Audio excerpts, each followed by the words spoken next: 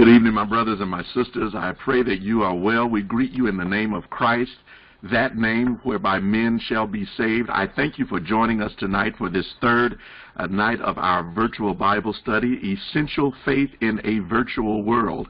And I am delighted and excited to have my dear brother with me on this evening, man who I have utmost respect for, Reverend C.J. Rhodes, Dr. C.J. Rhodes.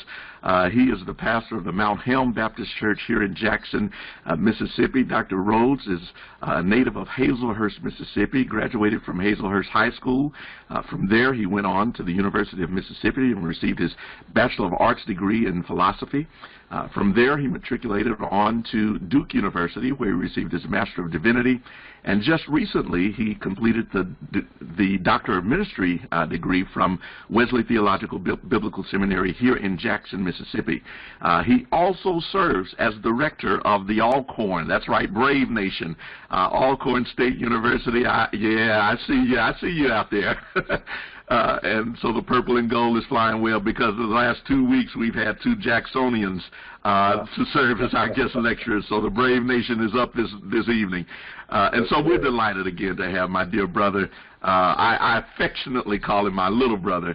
I had the pleasure of actually marrying he and his beautiful bride, Allison, some years ago. They are the parents of two beautiful twin boys, Duke and Josie, and so I thank him that he has consented to be our lecturer for tonight as we delve into a new topic of pneumatology. But before we get into all of that, Dr. Rhodes, I'm going to give you an opportunity just to greet the people. How you doing, man?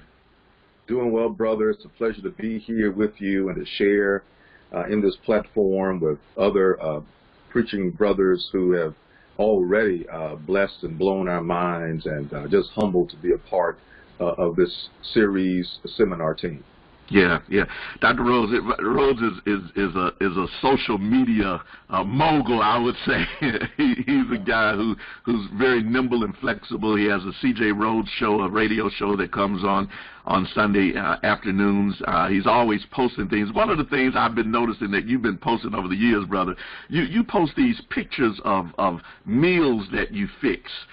You make it real hard on us other preachers. You posting all these meals, and I guess with it being Mother's Day that's coming up weekend, is your mom responsible for that, for your cooking expertise in the kitchen? Where'd you get all that from? Yeah, absolutely. A large portion of that, I would say 95% of it, came from watching Mom and experimenting in the kitchen, trying to mimic various meals she made, and my late paternal grandmother, who lived about 3 minutes from us, kind of in the backyard from us, was also very instrumental. So I would watch her in the kitchen many times. And so my mom told me that you better learn how to cook, because, you know, you're going to be in life and you may be on your own or whatever. Learn how to, you know, be able to survive. And that's really where it began.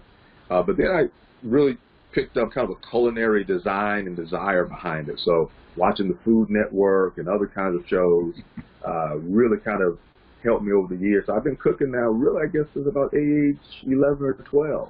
Oh, wow. And so, I enjoy cooking for my wife and our sons, and every now and again cooking for other folks. I don't like hosting parties, but every now and again I'll cook enough. The problem is I've learned to cook for more than a few people, and so I'm always having leftovers that sometimes get thrown out. But I appreciate how people take a look at those pictures on Facebook. Oh, absolutely. And speaking of your family, your boys, I guess you're doing the whole parent-teacher thing now with the COVID. How's that working for you? Yeah, it's been rough, but we've been surviving. Trying to make sure they stay motivated intellectually while balancing that with the fact that both Alice and I still work. You know, we still have responsibilities. And so I think COVID-19, more than any other thing, has helped us to appreciate the power and promise of a village. That we have their grandparents and others who continue to pour into them, our church family that provides resources from time to time. And so I hope that after this subsides in the next several months or early 21, that we have a greater appreciation for our grade school teachers, our preschool teachers, because, man, what they're able to do, 8 hours a day is phenomenal. We in no way can hold a candle to what New Hope Preschool was able to do for Duke and Josie. So we greatly appreciate their teachers and every teacher out there who's doing the hard work Monday through Friday of educating our young people. Amen. Amen. God bless. Well, listen, that being said, why don't we delve into our topic of discussion for tonight, pneumatology, as we think about, all that we're faced with today as a nation, as a state, as a city, as a people, and this word, pneumatology. Break that down for us. What does that really mean, and how have we come as Christians, as Baptists, to understand the movings and the iterations of the Spirit down through the generations? The floor is yours, brother. Have at it. Yeah, thank you. So I think your sort of last few comments there really unpack what the definition of pneumatology is. In seminary and divinity school, we learn all these fancy ologies, and pneumatology is probably one of the terms that we are less familiar with. Pneumatology is the compound of two Greek words, pneuma and logos. Pneuma, wind, breath, spirit; logos, reason or word. And so essentially pneumatology is the study of the Holy Spirit and the things of the Spirit. So broadly speaking, pneumatology in the first sense covers who and what the Holy Spirit is. Who the Holy Spirit, particularly for those of us in the Baptist tradition, is known as the Lord and giver of life, the third person of the Trinity, Father, Son, Holy Spirit. We tend to primarily baptize according to Matthew 28:19 in the name of the Father, the Son, and the Holy Spirit. And so pneumatology, therefore, is the study of the Holy Spirit. Who is the Holy Spirit? What has the Holy Spirit done in redemption history? And then how does the Holy Spirit relate to the church and to the believer? Right? So there's a way in which pneumatology serves two purposes. One, who is the Holy Spirit? And then two, what is the Spirit's relationship to the people of God? Paul uses the language to describe the church as the temple of the Holy Spirit, or those of us who grew up on King James, the temple of the Holy Ghost. And so what does it mean for individuals who are part of the body of Christ and the church, the gathered people of God, to be spiritual, right?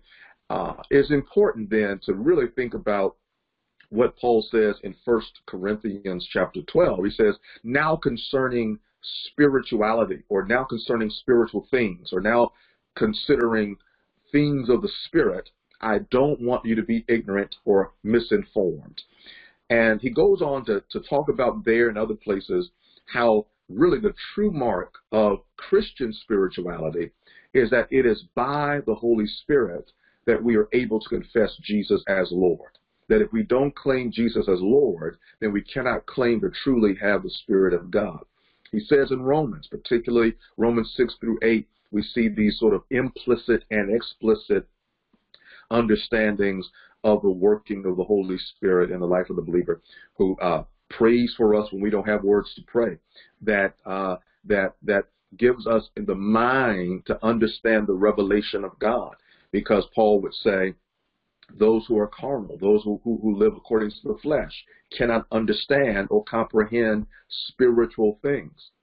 Now, as pneumatology relates to Baptists, as you know, we are a very diverse, divergent group of folks, because unlike other traditions, we cannot point necessarily to a founder. You know, we would say, well, Jesus is the founder, right?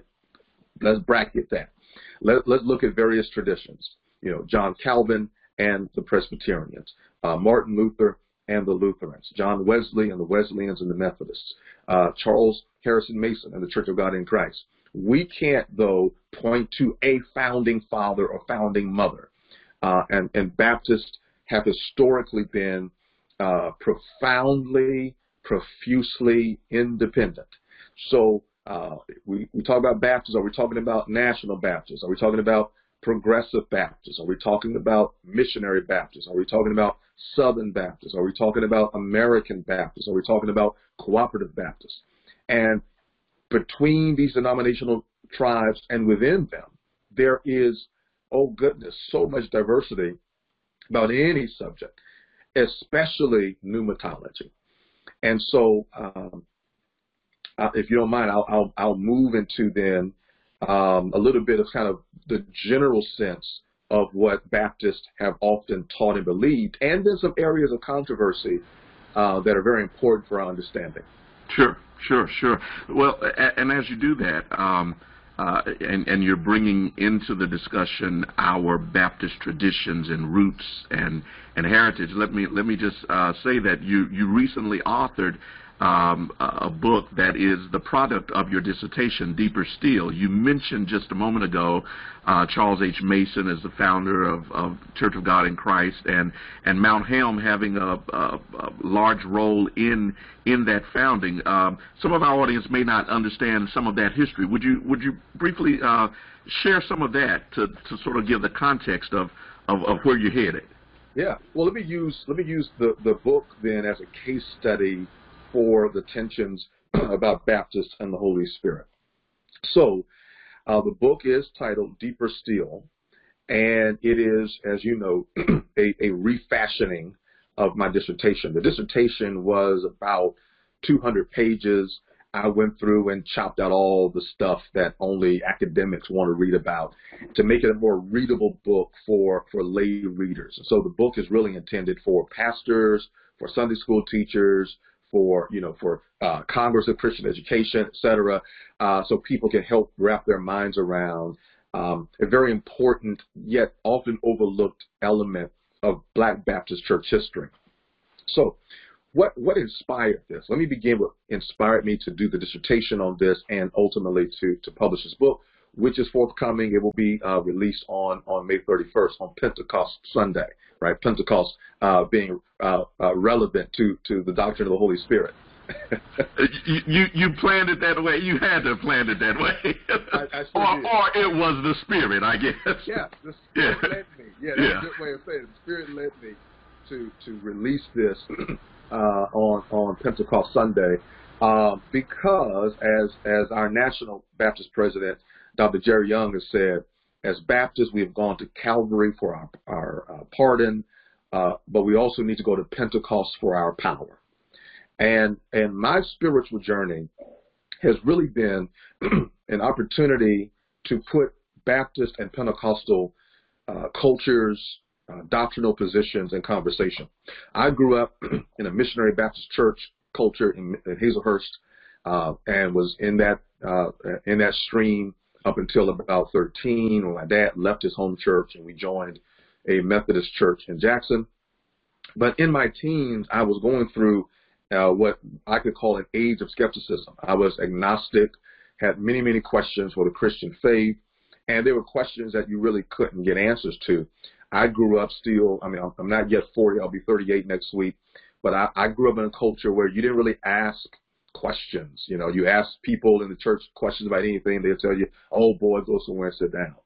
So to all these profound questions, I started reading all these various books, reading the Quran, reading the Bhagavad Gita, all these various texts, and was exposed largely because of the books in my dad's library from his Millsaps days, and was sort of exposed to this wider world. And so I had very profound doubts about my faith, about Christianity, about the church, about the Black church in particular, about inconsistencies I saw between what we were preaching and what we were living.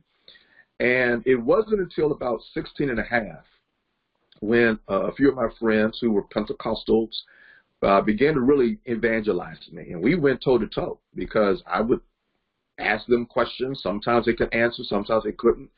And so we would go back and forth. But the good news for me is that they at least at the end of the day were my friends and were open to the questions. But then after we would wrestle and fight about stuff, we would go and get ice cream or a snowball or something like that. Well, eventually I ended up going to a revival meeting they invite me to. And I go there partly with the intent to disprove what's happening in the revival, especially at the altar call. And I won't go into all the details, but essentially when altar call happens, I go to the altar it basically to prove it a farce. And once it's all said and done, I get off the floor and my whole world has changed. I just, it's like God gave me a new set of eyes. I once was blind and now I saw. And that really opened me up to God in a way that I had not before. It was as if, in the words of Andre Crouch, it soothed my doubts and calmed my fears. Wow. And so now I had this Baptist upbringing in this Pentecostal experience. Wow. And they seemed to be in conflict, right? Because my Baptist folk were saying those Pentecostal folk are holy rollers and crazy. The Pentecostal folk were saying the Baptists weren't saved. And I was like, there's got to be more to both than what I'm learning. And so my journey really in college and in divinity school was really a journey to synthesize what I grew up with, what I now experience. And the book, in some ways, speaks to that. I don't know if you wanted to break in there. Well, yeah. So the Baptist and the Pentecostal, the Baptist-costal, I think is the term that we've started to hear much more about in recent years, and the merging of those two traditions. But apparently, from your studies and from the history of Baptist movement, being in touch and in tune and having signs of the Spirit, gifting of the Spirit, is not divorce of the whole heritage of Baptist faith anyway. And yet we feel like there's that, oh, if you're Baptist, you don't do certain things that tend to be more Pentecostal in nature now. But yet that's actually some of our historical footprints. Absolutely, and that's spot on. And so basically, what that journey led me to is this reconciliation. One of my favorite professors at Duke, William C. Turner, was one who really helped me lean into this.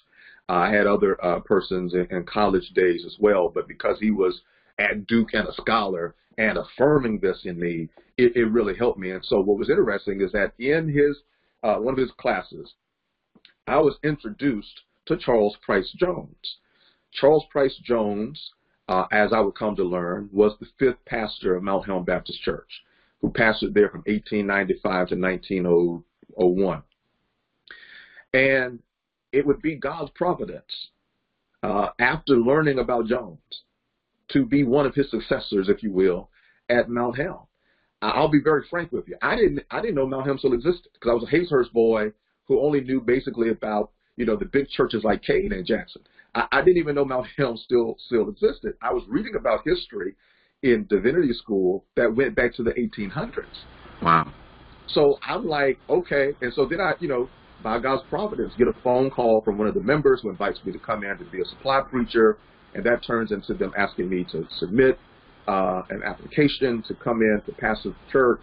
And long story short, I'm called April 1st of 2010 to lead that church, partly on the recommendation of my predecessor, Charles Spann, who, as he was leaving the church, was saying, y'all need to get a young preacher. Y'all need to get a young preacher. And look, this is how the Spirit works.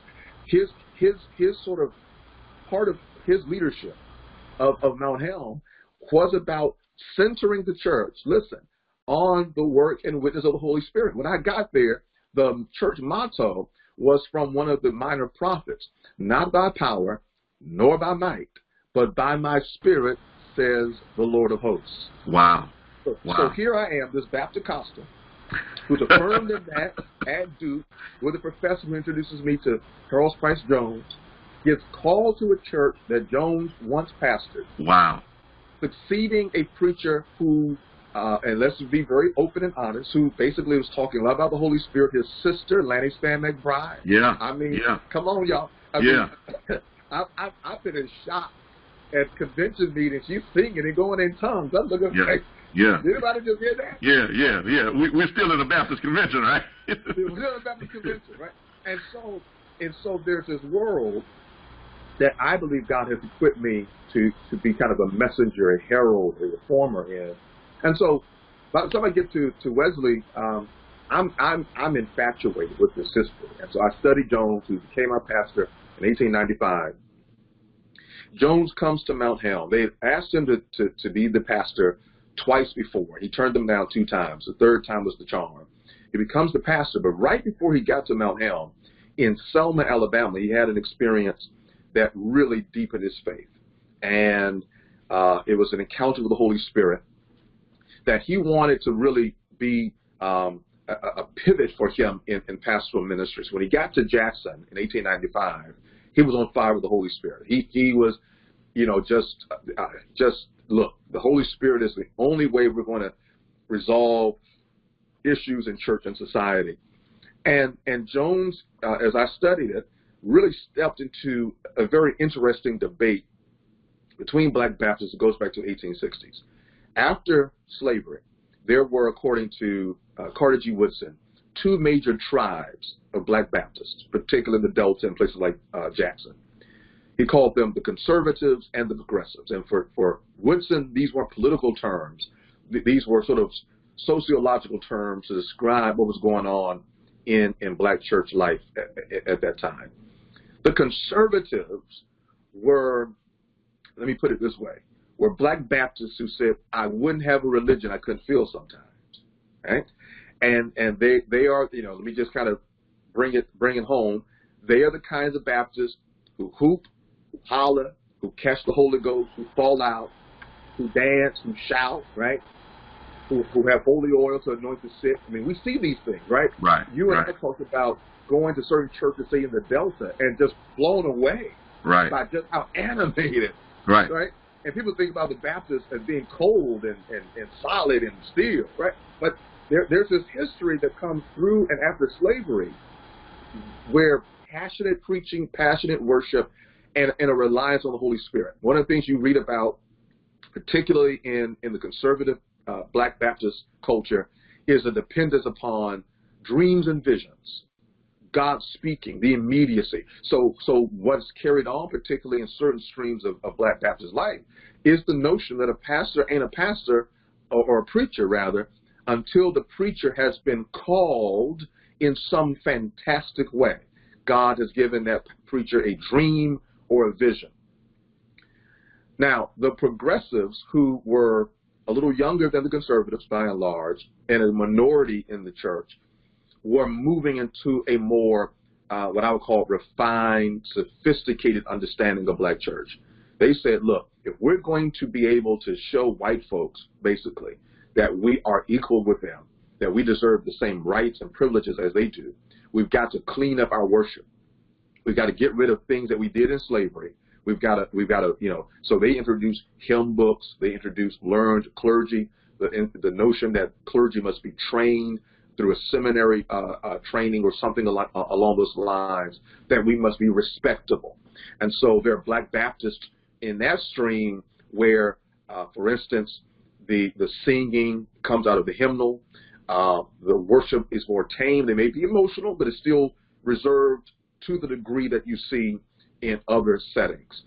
And so when you look at Baptist churches today, what you're really seeing are the successors of these 2 big camps, either the conservatives who say they couldn't have a religion they couldn't feel sometimes, or the more respectable Baptists who say, look, God calls you, when the Spirit uses you, the Spirit wants you to also have common sense. These are actually takeaways from a broader culture into which Charles Price Jones and Charles Harrison Mason step, where they say both camps have something positive to say. Jones particularly says we need the learning, we need the development, we need literacy, but we cannot do that without the burning. We need the learning plus the burning. And so I call what Jones does as a radical position that synthesizes what the conservatives believed about the immediacy of the Spirit and what progressives understood about education, empowerment, social action, and then forges a third way that I believe I'm successful with. Yeah. So CJ, where you are right now then in this discussion, the idea of learning and burning, and I'm glad we're taking this route to talk about the Spirit, because this is much more about application than just just what the Bible says. Hearing your lived experience, what you felt in terms of your experience with the Holy Spirit, the guiding and the inspiration of the Spirit to lead you to a church that you heard of but didn't know was still in existence, and here you are today pastoring that very church. But if we can take us to Scripture for just a little bit, because the idea of, I think one of the things that Baptists have struggled with, not just Baptists, Christians in general have struggled with, is the idea of what does it mean to be filled with the Spirit, right? When is one filled with? When do I know that I have it, right? You have these revival meetings from long ago where people would sit on the mourner's bench, and that's for salvation. But then there was another thing, you sat in until you got the tarrying of the Spirit. So what? All of those different understandings of how the Spirit moves, when you in fact are filled with the Spirit, what is the result of one being filled with the Spirit, the fruit, all of that. Unpack some of that for us as it relates to your interpretation of Scripture. Yeah. So let me begin with saying, as a premise, that Baptists and Pentecostals are more like cousins than we are enemies, because a lot of what is in Black Pentecostalism is really a retention or retrieval of what Black Baptists believe in the 1860s, 70s, and 80s, and maybe even to the 90s. So, for instance, the Church of God in Christ, in large measure, I was talking about Mount Helm earlier, Jones and Mason partnered together, and it was really at Mount Helm that you see the origins of the Church of God in Christ. They're really simply retrieving stuff that Baptists believed prior to the 1890s, when you started to see these tensions between the conservatives and the progressives. But there are very real distinctives between some of what Baptists believe and some of what Pentecostals believe. And so let me kind of walk through a few things. I look at it, and this is not in the book, but just sort of what I was thinking about in preparation for this seminar, what I call 5 C's. And I think where about the first 3 C's, Baptists and Pentecostals say, yeah, we agree. In the last 2 C's where we kind of diverge here and there. So we believe the Holy Spirit shows up in these 5 C's. First of all, in creation. If you read Genesis 1 and 2, you recognize the Spirit of God is right there in the very beginning when creation is happening. And then you don't get a living soul, Adam, until God breathes into the human's nostrils the breath of life, the ruach. And so we would all agree that the cosmic life, human life, is impossible without the Spirit. Right? So we would agree on the cosmic dimensions of the work of the Holy Spirit. Second, what we see, particularly in the Old Testament, is calling. We see various testaments, particularly in the book of Judges and in later call narratives in the Old Testament, where the Spirit comes upon key figures. One of the most popular for many Baptists in particular would be David in 1 Samuel 16. Not only is he called to succeed Saul as the new king, but here's his language of anointing. He's anointed, the horn of oil is poured over him, oil flows upon him, and the text says something very powerful. In fact, let me try to pull that very quickly. And this is something that I think a lot of times we may miss if we just rush very quickly through that story because we're so familiar with it. In 1 Samuel 16, let's begin at verse 12. And he sent and brought him in. That's Jesse, David's father.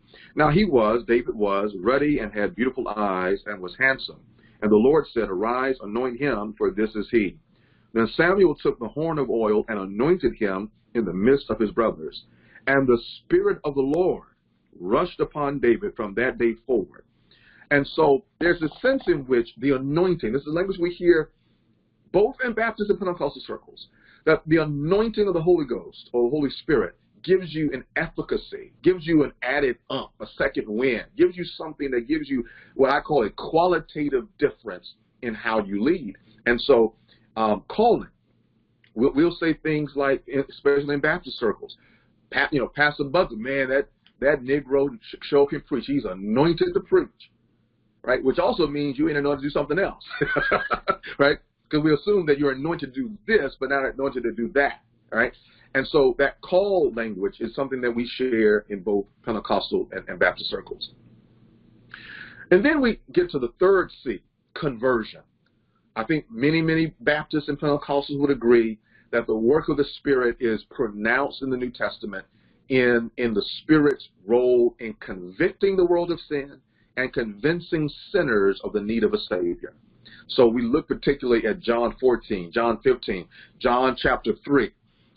We talk about being born again. And there's a song we tend to sing, even in Baptist churches. We talk about, you must have that fire and Holy Ghost, that burning thing, right? The sense that the Spirit of God is important in being born from above.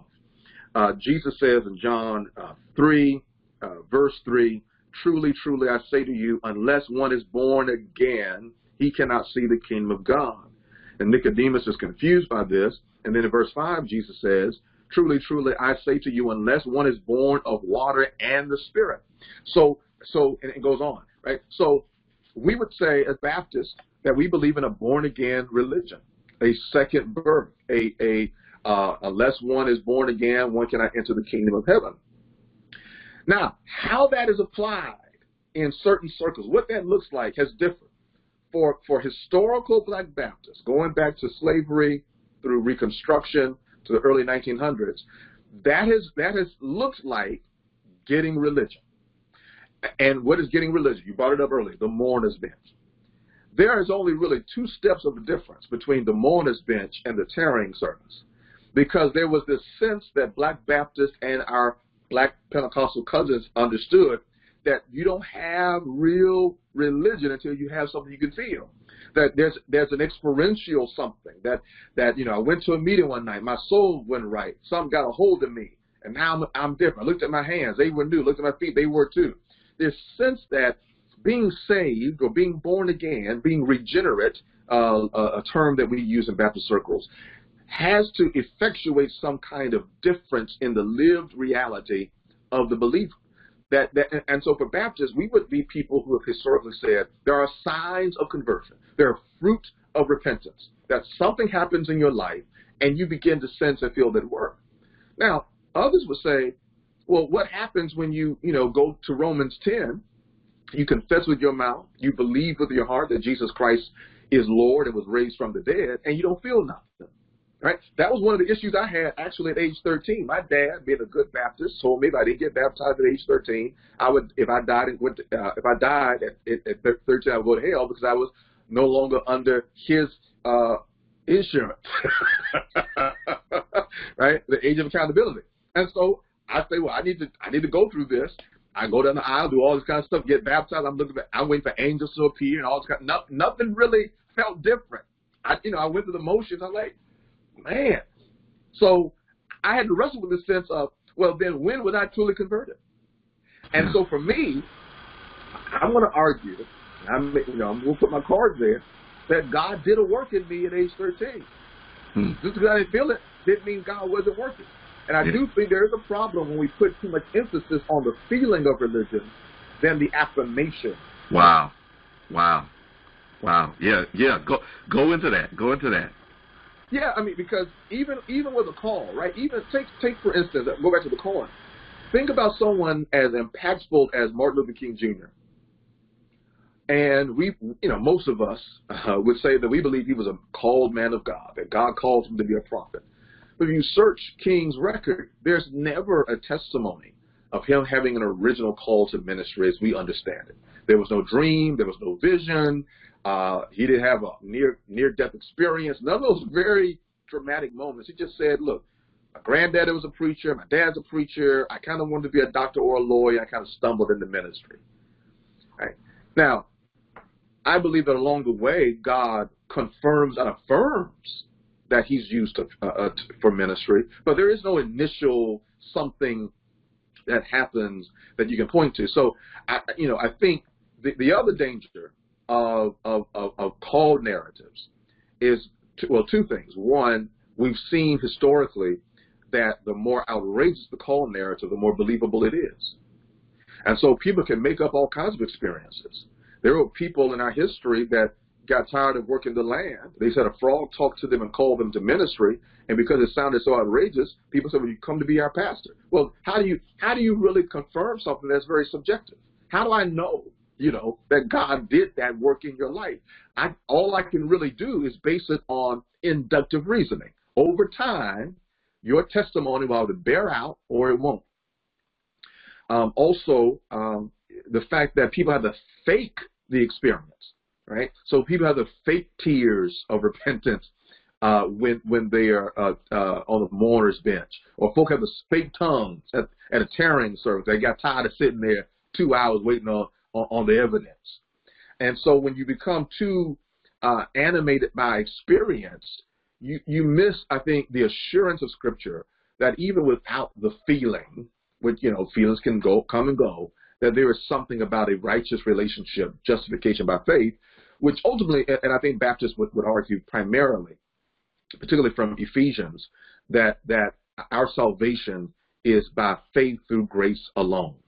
So that the feeling doesn't save us. Maybe the feeling is an outworking of the grace of God. But whether one felt something or didn't, it is the grace of God, not our works, that really produces something in our lives.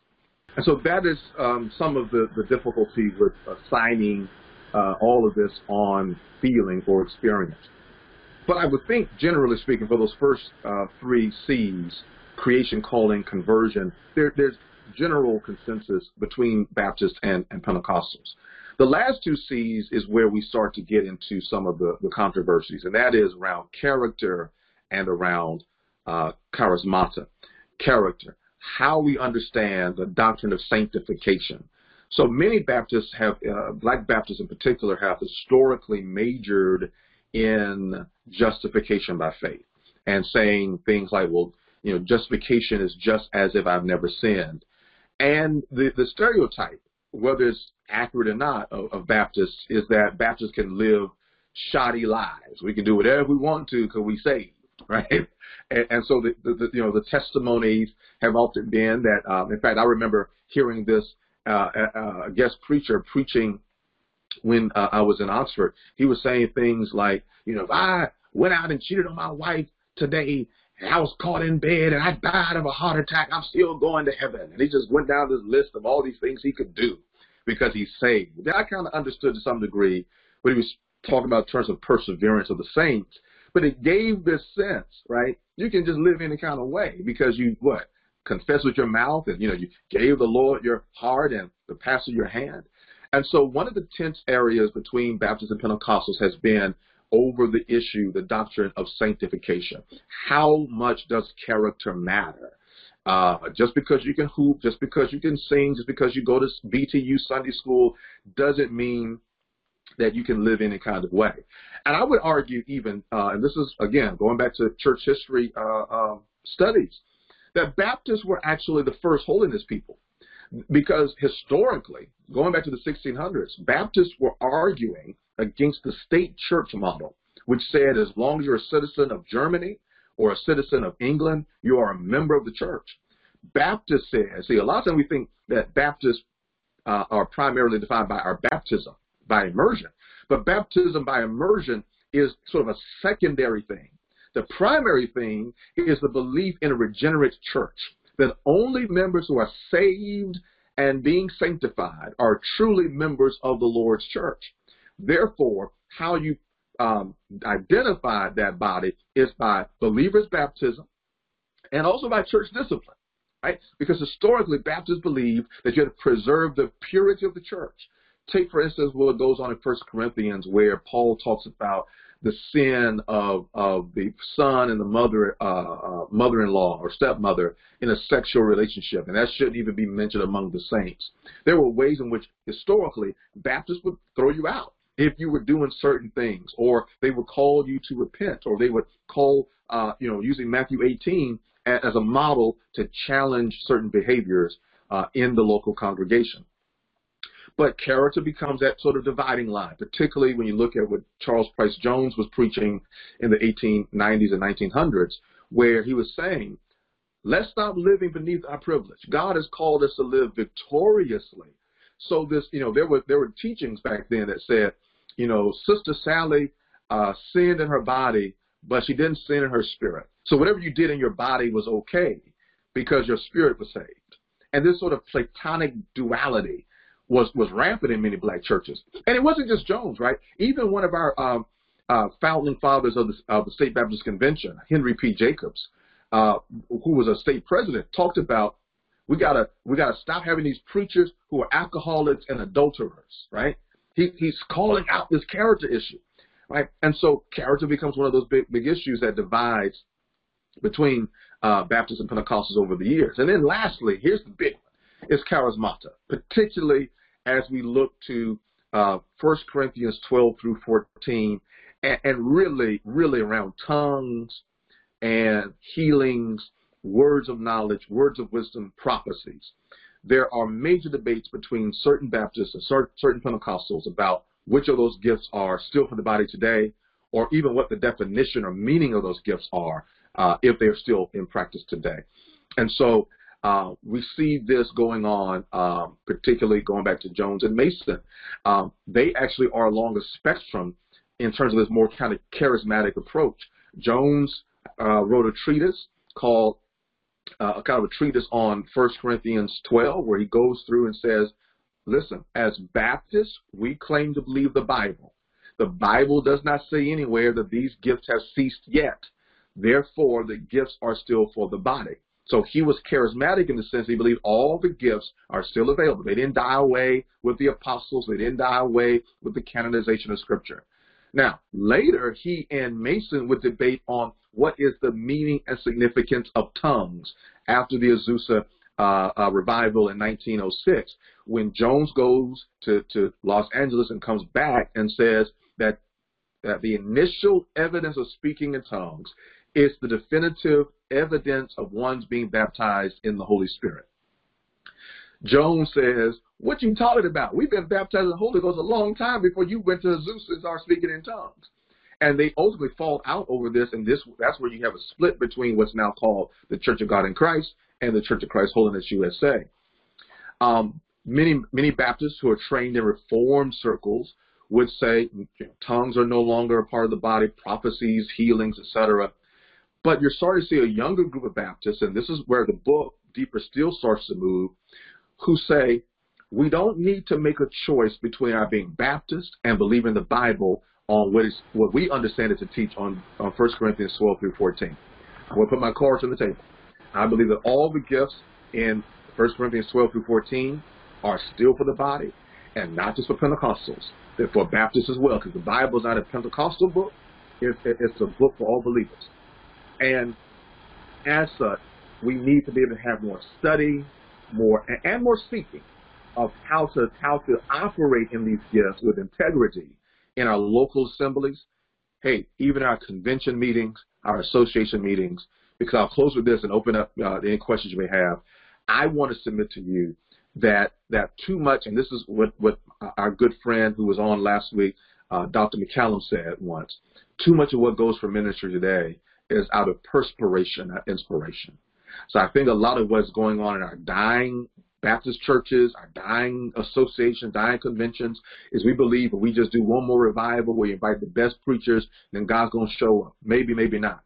Maybe what God is calling us to do is to seek His Spirit more, to seek to be filled more and more, as Paul says in Ephesians 5, with His Spirit, so that the overflow of the fullness of the Spirit will lead us to greater sensitivity to how God will use us in this hour to speak to the various needs of our people. I'll close with this one story.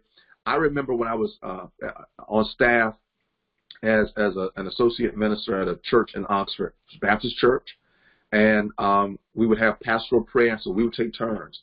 And one Sunday, I was praying, and all of a sudden, just something came upon me, and I felt this unction to pray against suicide.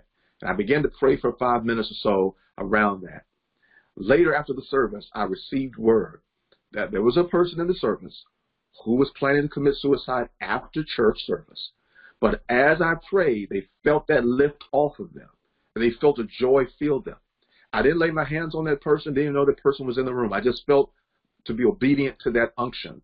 And I would say that that was the Spirit of God in that moment giving me a word of knowledge and a word of wisdom to help somebody who was on the verge of taking their life.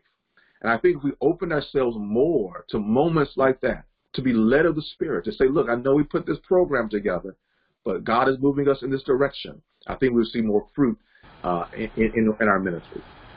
Yeah, so this is a great discussion, and I think you're hitting on something right now that people struggle with in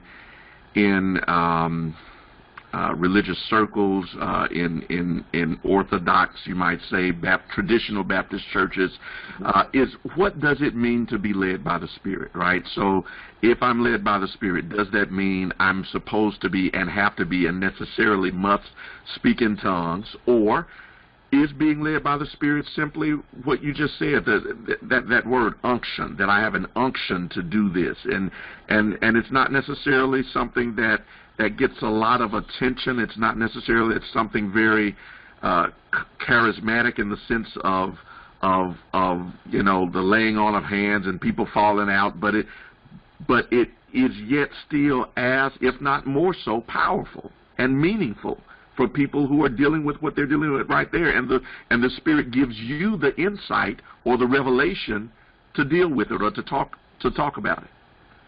Yeah, so I would say a couple of things. One, I think we need to always keep in balance the gifts and the fruit. So going back to the character piece, part of being led by the Spirit, especially if you take a look at what Paul says in Ephesians 5, is within context primarily of living a holy life, to have a walk that is worthy of the Lord. So part of being led by the Spirit is to live a life that is sensitive to the holiness of God, sensitive to our relationship with God and with others, to love God and to love neighbor as we love ourselves. So being led, so one of the things that we need to highlight, because a lot of times people talk about being led by the Spirit and they live horrible lives. They treat their families horribly, they steal money, they do all kinds of stuff, right? So I think it's important to say, what does it look like for me to have integrity in my ministry, right? Whether that's pulpit ministry, Sunday school ministry, pew ministry. Number two, I do think to the immediacy of your question is a both and. I look at being Spirit led as having a heightened sensitivity. It's much like, for instance, here's an analogy. I like to drink coffee. I drink one cup of coffee a day, usually for breakfast. I know it's not really good for you, but I drink coffee. And there are times when I can brew the right flavor of coffee, the right amount of coffee grounds in ratio to water. It comes out the right color, the right peak of flavor. I can add my sugar, my cream. But there are times when a little bit of salt, maybe eating a piece of sausage or a fried egg, heightens the flavor profile of the coffee. I get to taste notes in the coffee that I wouldn't have tasted if I hadn't had that other sense awakened. And I think that when it comes to talking about being Spirit-led, particularly in traditional Baptist churches, it's really about awakening parts of our walk with God, parts of our ministry that are often dormant. And it gives us a greater heightened sensitivity. God, what are you doing in this moment? So, for instance, an example I would do, I know every preacher doesn't believe in this, but when I'm invited to go preach at a church, I don't like to miss the praise and worship element. I don't like to miss that part. I want to come in and get a feel of what's going on in the room. I'm picking up on information that God is sort of downloading in that moment. Then I say, let me be sensitive. I know I prepared a message. I know I believe God told me to preach on this subject, but God, you may be saying and doing something in this moment. I don't want to miss it. So being Spirit-led is saying, God, I don't want to miss your move. And that could mean something like what I shared in the Oxford church. It could mean laying hands. It could mean tongues. It could mean words of knowledge. It could mean gifts of healings. It could mean administration, because that's a gift, right? So it's about being open to all of the gifts. We read about 9 gifts in 1 Corinthians 12 through 14. And it could very well mean that we're just open to however you want to use us, Lord, do it. And I think the other thing that I would say is, because there's so much abusive language around God told me, then we ought to, at the very best, not put that kind of language on. If we feel an unction, if we feel a certain move, use language that's not, God told me to say, I'm sensing this. I'm feeling led to say this. Do you mind if I ask you this question? I've found that sometimes using that kind of language brings down the defense mechanisms.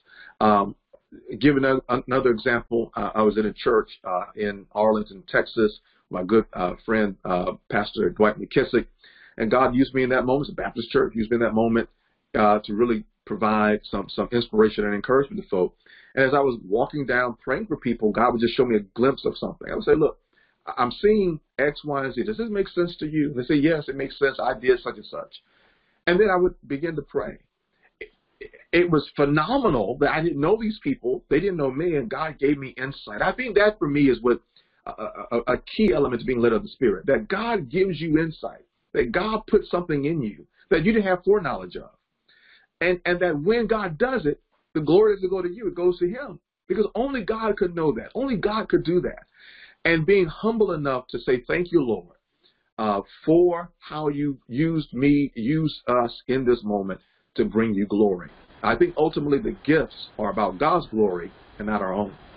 Yeah, so CJ, I think one of the challenges is and has been that there feels to be competition with the Spirit. Who's more spiritual?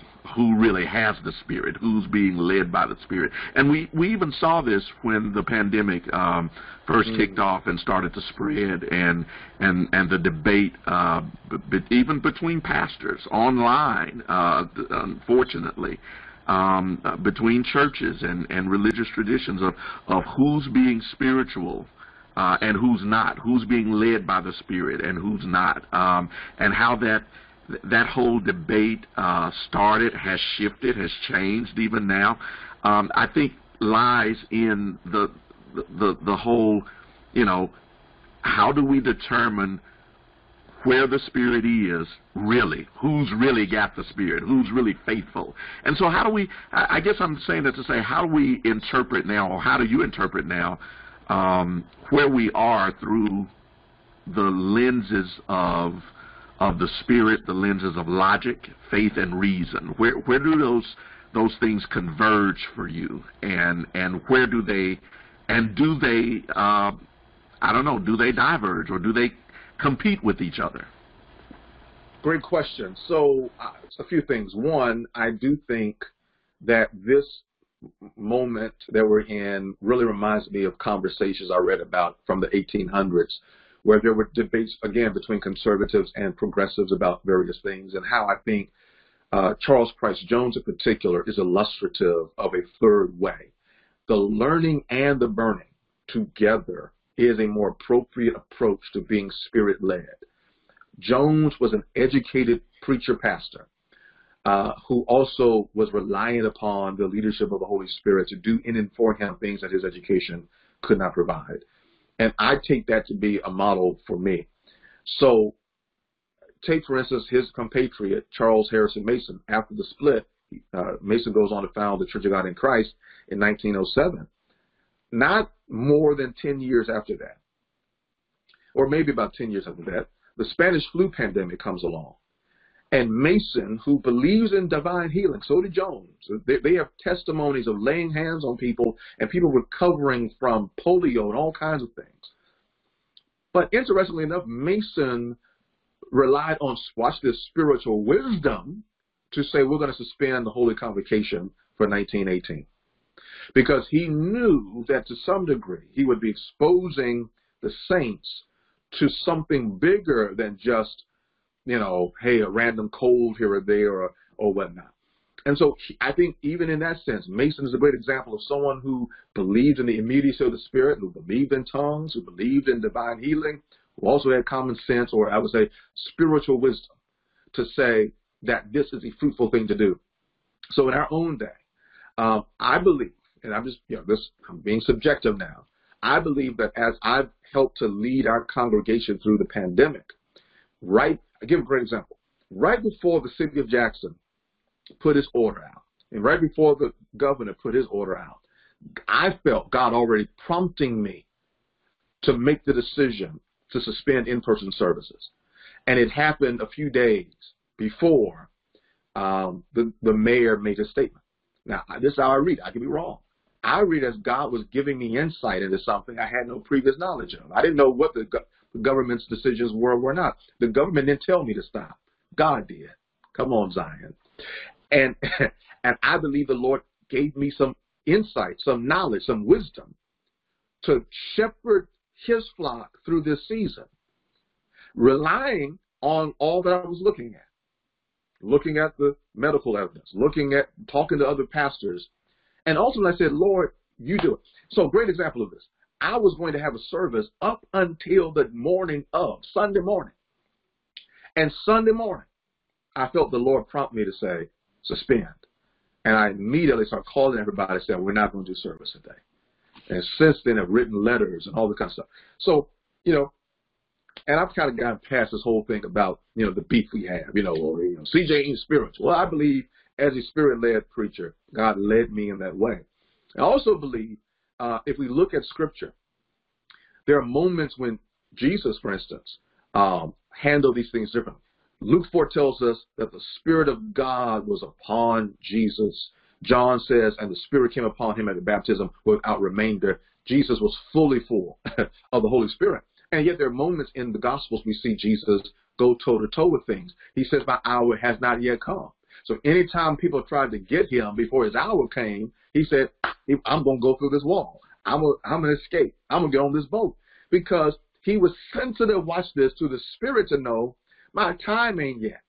And so I think some people have confused being Spirit-led with playing Russian roulette, who just say, well, since God is with me, I'm going to just do whatever. Oh, that's good. That's good. Even our Lord knew. Come on, y'all, let's get on this boat. Here they come.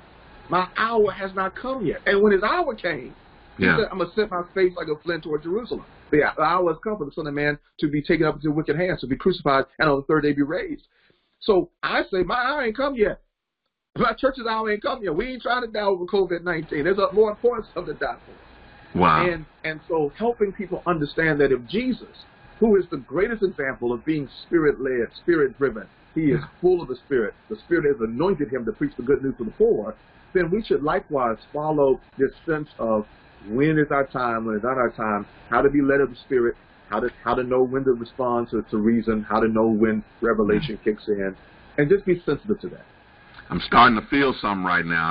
I don't know about you. I'm starting to feel something. Just starting to let you know. Listen. So then, hearing with spiritual ears, seeing with spiritual eyes, being sensitive to the promptings of the Spirit by God Himself. What do you then sense the Spirit of God saying to the church today through all of this? Wow. Well, the title of this is about essential faith. Yeah. And one of the things I believe the Lord is doing for many of our churches is stripping away everything we thought was essential, but is non-essential. And helping us really, and I know this sounds very rudimentary, but helping us get back to the main thing. What does it mean to be a disciple of the Lord Jesus Christ? And you're starting to see that our ministries are having to come to terms with things that we put more attention on that are not very helpful in a pandemic. I know there's a lot of debate around this, but I truly believe that we are on the verge of a great awakening, a great revival. I believe God is equipping churches, pastors, to move in that. I think there's a greater stirring and a greater hunger. And this is a punctuation, Buckley, of something that I've been seeing and witnessing for a while. I've been blessed to teach in our Congress, thanks to you and our dean, several years in particular during our annual sessions. And I can't tell you the numbers of everyday ministry, everyday church folk and pastors who will be in the classes, and they'll come to me and say they just feel like God's doing something, God's stirring something. And I feel like this is really a peak moment where we're going to see that happen. I also believe, right, I'm going to put my cards on the table again, I really believe that the Black Baptist church culture tradition is about to experience a real revival. And I don't mean your 3-night thing where we get 3 preachers to come. I'm talking about a real outcry for repentance, a real outcry for God's power, God's peace, because I think through this season, more and more of us are awakening to what really matters most. And I'm hearing you. I'm sensing you say then this is a new dispensation we're moving into. That's what I'm hearing. I love it. I Yeah. feel the quickening even now. Yeah, it's a new dispensation. And it's a new dispensation in a circular way. I believe much of what we saw in the 1890s, what happened in Mount Hell, what happened other places. The book even talks about it wasn't just Charles Jones, one of our state Baptist presidents in 1895, in his presidential address, said, as we've now come to assemble in Jackson, there's great work we must do. We must build our seminary, Natchez Seminary. We must respond to political issues. But he says, but if we leave here and only look at the great sights and sounds and just preach and hoop and not ask for the fullness of the Spirit to be upon us, then our labor will be in vain. Wow. I believe in the local church. I believe in convention work. I believe in associational work. God will awaken in this new dispensation that same kind of hunger for him that our predecessors had in the near turn of the century in the 1890s. I think we're in that moment. I think what we're experiencing in terms of national politics, in global economics, in local and state realities is stirring us to a point to where we're saying, revive us again, Lord. And I'm excited because I'm not the only one saying that. I think there's so many who sense it and feel it. I'm not saying that all of our churches will have, masses of people show up whenever the door is open. But I believe that there's going to be a greater hunger because God's going to give greater outpouring of the Spirit. And God's going to use the Baptist in particular. I'll say this last point because so many people believe that's the last place God would use. Because God's going to use Baptists who have historically not been as open to this. Wow. Because it's going to show the world, well, this ain't tradition. We assume that other folk would do it because they've always done it that way. But when God starts moving in a Mount Helm, in a Cade Chapel, in a New Hope, and places where, it may or may not be the way we've done it. Why? You're the second preacher I've heard say that. Wow. That he believes that it's going to happen, but it's going to happen specifically in the Baptist church, and the Baptist church is going to be the leaders of it. You're the second person I've heard say that. That's interesting. Wow. So you see one more person, it'll be three. Yeah. 2 or 3 witnesses. Right? And I believe, even as I told my testimony earlier, that God is preparing some of us for such a time as this.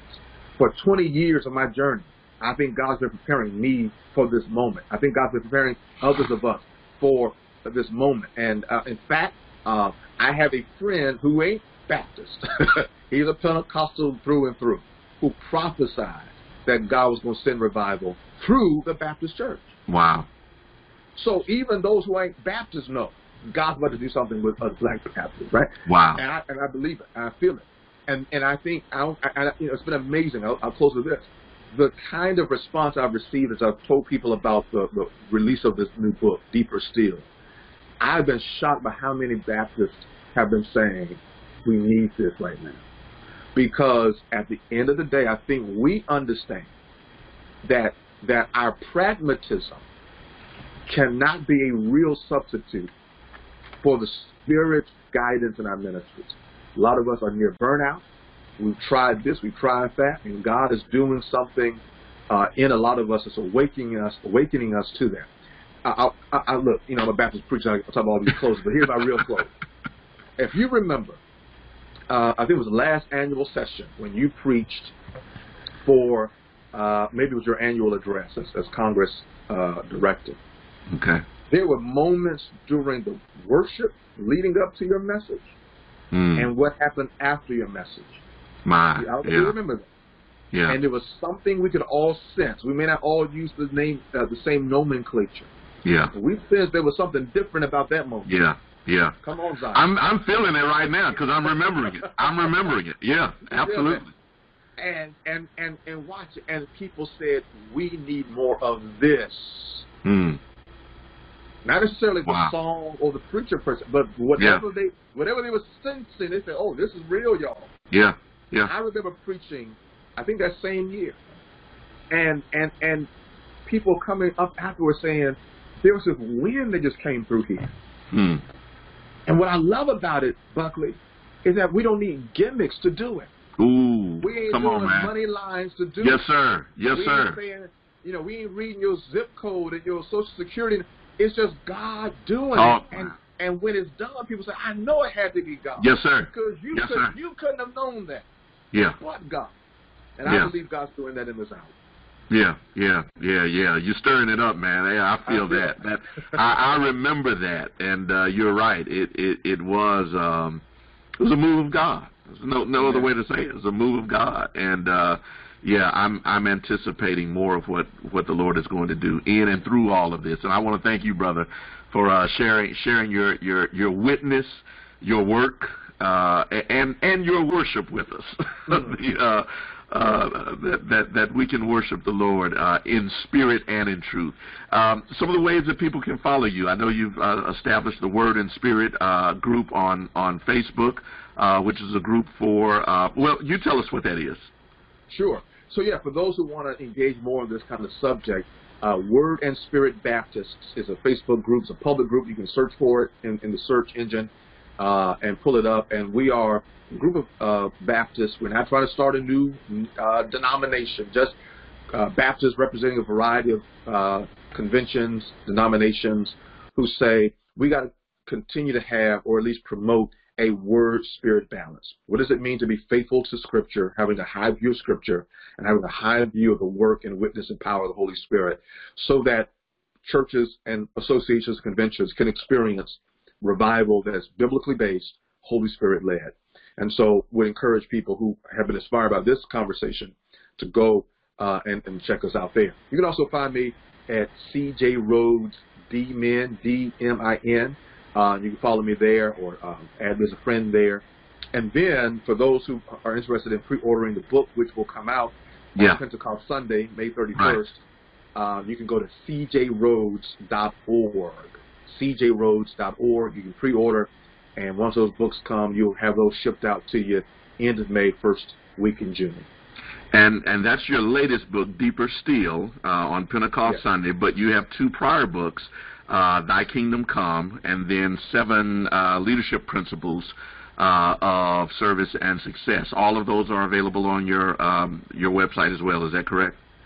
Well, the second book is, and as well as Amazon.com. The first one, I have to figure out where it's been. It's been a while. That was an assembly of a lot of writings that I had composed in my first few years at Mount Helm. The second book, 7 Leadership Principles of Service and Success, is really just a leadership book to help, very short, 72 pages, a quick read, to help people understand what does it mean to serve your way into leadership. Yeah. That the real way to leadership is to be a servant.